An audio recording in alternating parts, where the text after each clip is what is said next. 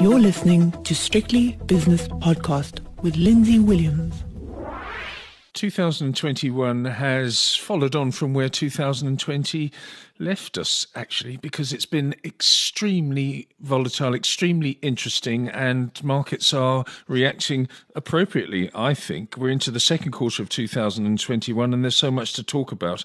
And some fairly meaningful events have occurred just in the last few days. I'm with John Stopford now, who's the head of Global Multi-Asset Income at 91 in London. And when I say meaningful events, John, I'm talking about the Janet Yellen speech, which I found quite meaningful. And secondly, these packages that President Joe Biden is coming up with, i.e. 1.9 trillion to put into the pockets of American people. And also the infrastructure spend, which is yet to be passed, but probably will be, which is 2 trillion. So we've got trillions going into the market. We've got Janet Yellen talking down the prospects of inflation and the interest rate scenario looking as though it'll be benign for a couple of years yet. It's all quite good, isn't it, for asset classes? Well, certainly asset prices, particularly equities, think so. And that, we've seen governments and central banks doubling down on stimulus, and the US has really led the charge. So in addition to handouts to try and keep the show on the road during lockdowns, and as lockdowns ease, clearly this sort of rebuilding of US infrastructure, which is a sort of long run plan, we're talking about some very hefty amounts of money, coupled with, as you say, a commitment by the Fed to keep policy loose for the foreseeable future, and that's a sort of really heady mix. Obviously equities have sharply from their lows in March last year, and are now pricing in a fair amount of optimism, and in the short term at least that optimism looks to be right. If you look at things like PMI or ISM surveys, people are expecting the end of lockdown to lead to something, at least a boom in the short term. When you say short term, do you mean that, again, this is an analogy I use quite often, is that it's like people getting out of jail and immediately saying, right, what's the first thing I'm going to do? Well, the first thing I'm going to do is go down the pub or go to a restaurant or go and spend some money that I haven't been able to do for the last year because I've been incarcerated. That sort of thing. Do you think it's therefore a short-term phenomenon? And in fact, we shouldn't worry so much about the short term because that will be good, but we should worry about the medium term and the consequences of all this money that's flooding into the system. Well, clearly the short term to some extent is baked in the cake. If you're doing and start doing something, the rate of change of that is pretty dramatic. So we're going to get some extraordinary year-on-year growth numbers. You've also got people whose incomes have been either have carried on because they've been able to work in lockdown, or they've been supported by government furlough schemes and so forth. They've got a lot of people sitting there with pent up cash. They haven't been able to spend it all on, upgrading their home office or installing gym equipment or, buying garden furniture or whatever people have been spending lots of money on. Yes. They haven't been able to go out. They haven't been able to go to the, on holiday, all that kind of stuff. So there's a lot of pent up spending, which looks like it's going to be released, and there's a big sort of build up in savings across the economy as a whole. Even if at an individual level, there are definitely people who've had a pretty or very tough time, lots of job losses. But as a whole, the economy looks pretty well placed to come out in a sort of and raw, and then easy policy on top of that, and sort of additional fiscal easing is just adding fuel to the mix. I guess the question is, not immediately, but a bit further down the line. Firstly, if that starts to, ends up with more signs of inflation pressure building, at some point will policymakers step back and begin to tighten monetary policy.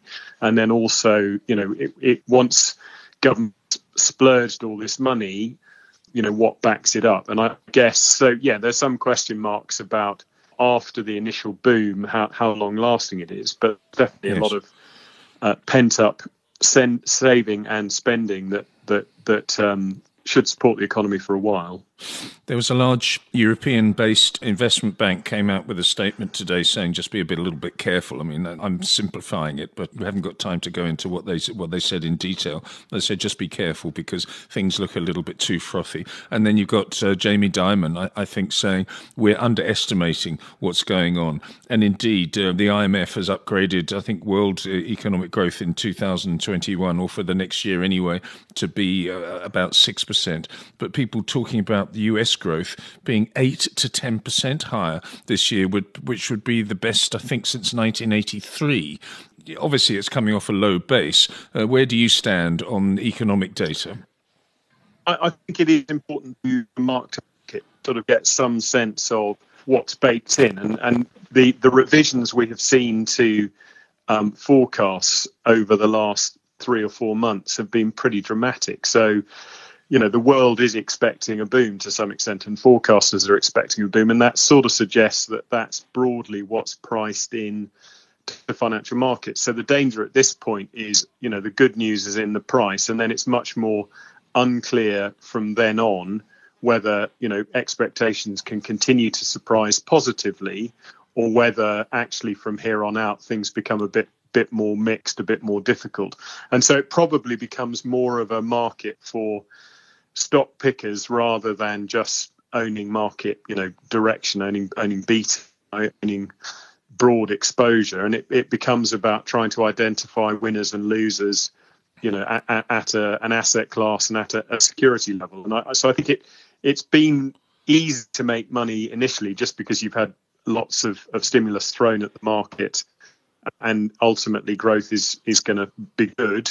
From here on out, then I think it becomes somewhat trickier and more, you need to be a bit more about implications for different areas and where the upside and downside risk might differ, rather than just being broad brush bullish.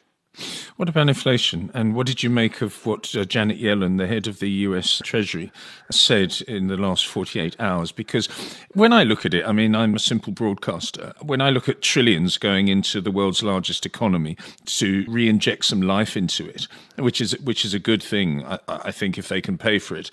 But when I see bond yields going up and I see a blowout jobs number from the United States on Friday, on Good Friday, it was a very good Friday for jobs, I think to myself, well, if 1 million people have their jobs back, they either they pay off their debts or they go out and spend it. So in the short term, perhaps inflation will rise, but perhaps the system is so efficient these days that it doesn't matter and inflation will remain contained. What do you think at 91?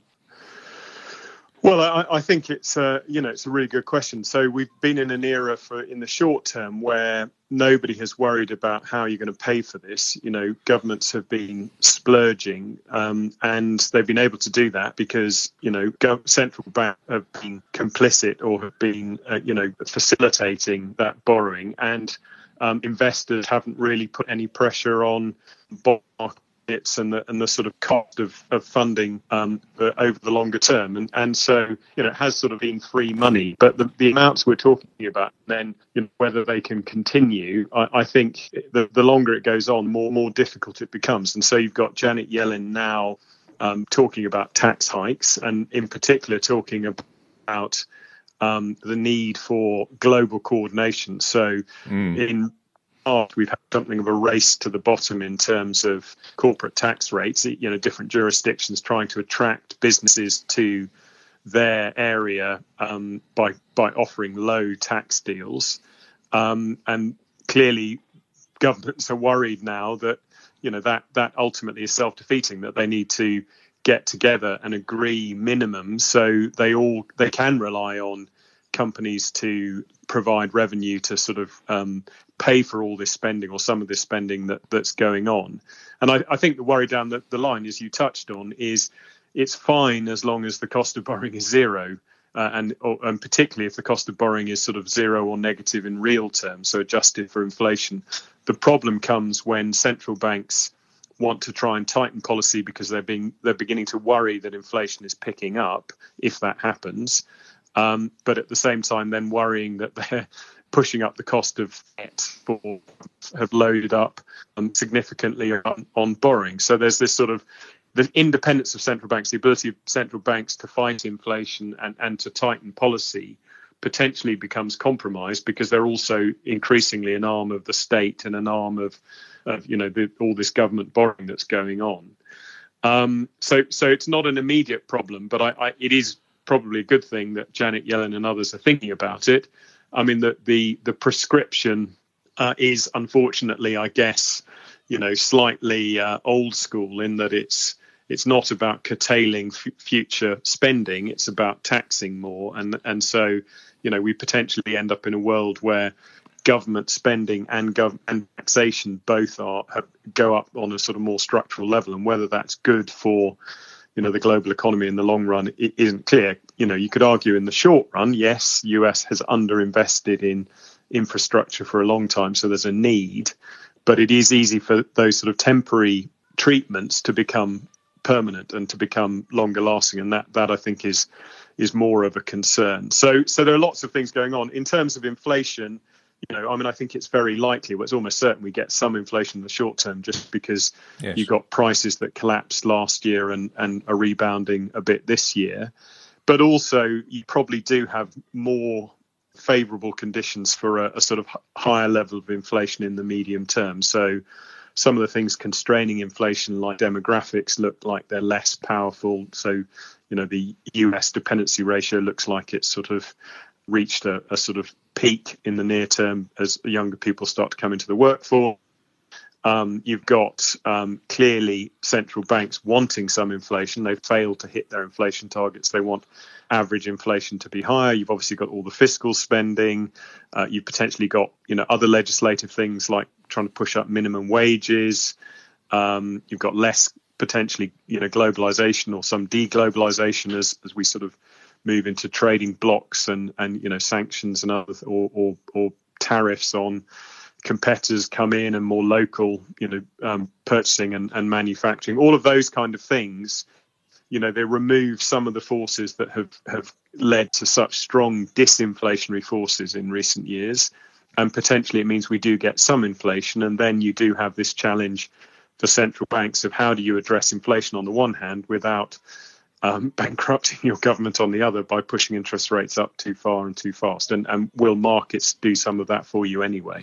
Is there danger of a surprise and suddenly inflation gets ahead of the curve, and they have to say to themselves, well, wait a second, the market was flagging the inflation problem a couple of months ago and we've got to do something about it. But as you quite rightly say, we can't scupper the nascent recovery by raising interest rates. It's going to be an interesting potential conundrum. Well, I think in the short term, it's probably not an issue, because they're talking about average inflation, and it takes time to establish an average, essentially. And some of this is base effects, which they will look through. So I think it's going to be less of a problem in the next 6 to 12 months, where they can essentially ignore some of the pickup of inflation, unless it's very extreme.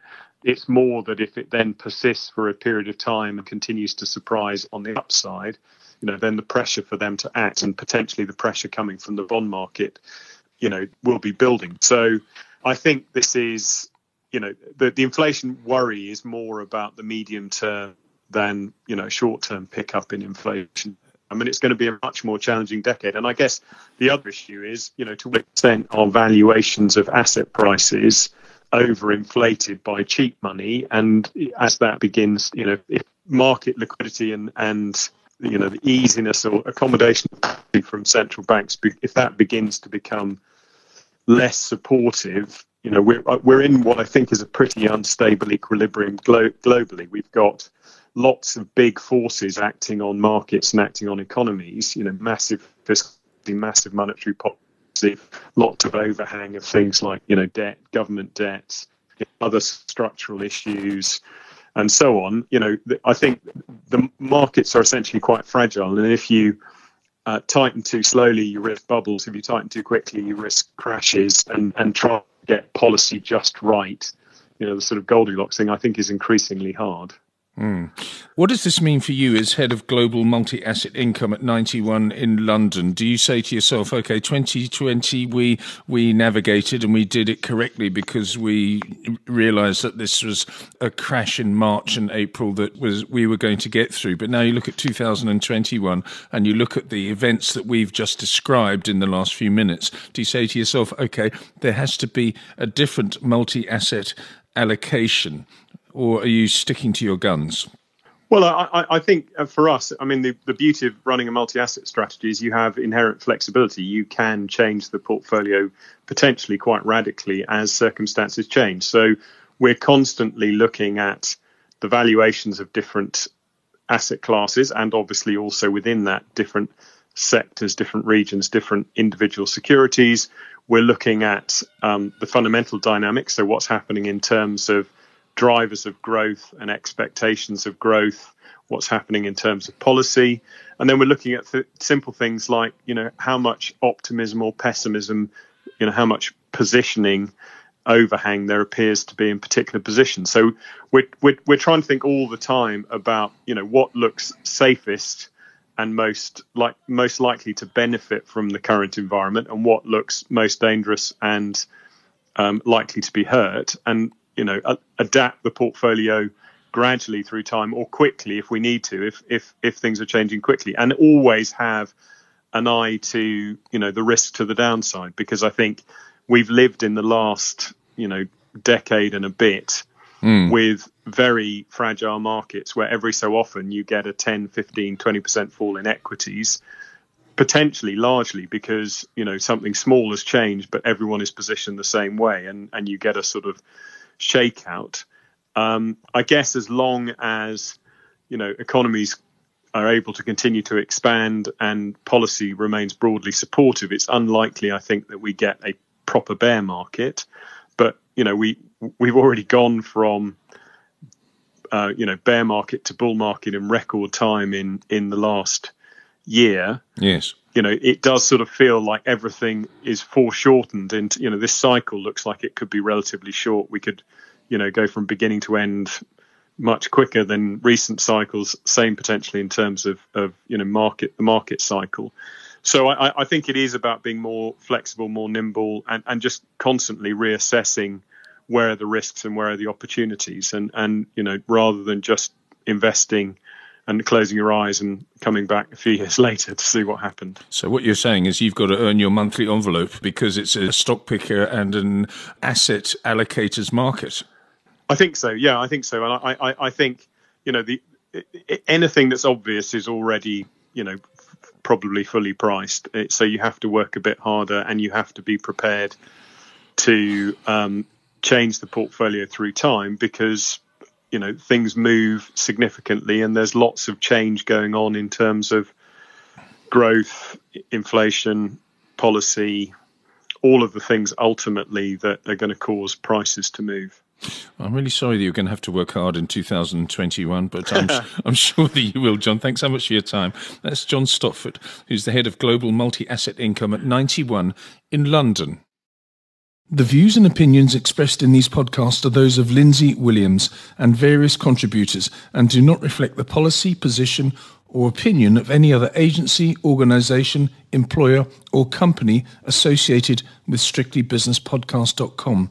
Assumptions made on the analyses are not reflective of the position of any other entity other than the speaker or the author. And since we are critically thinking human beings, these views are always subject to change, revision and rethinking at any time. Please do not hold us to them in perpetuity.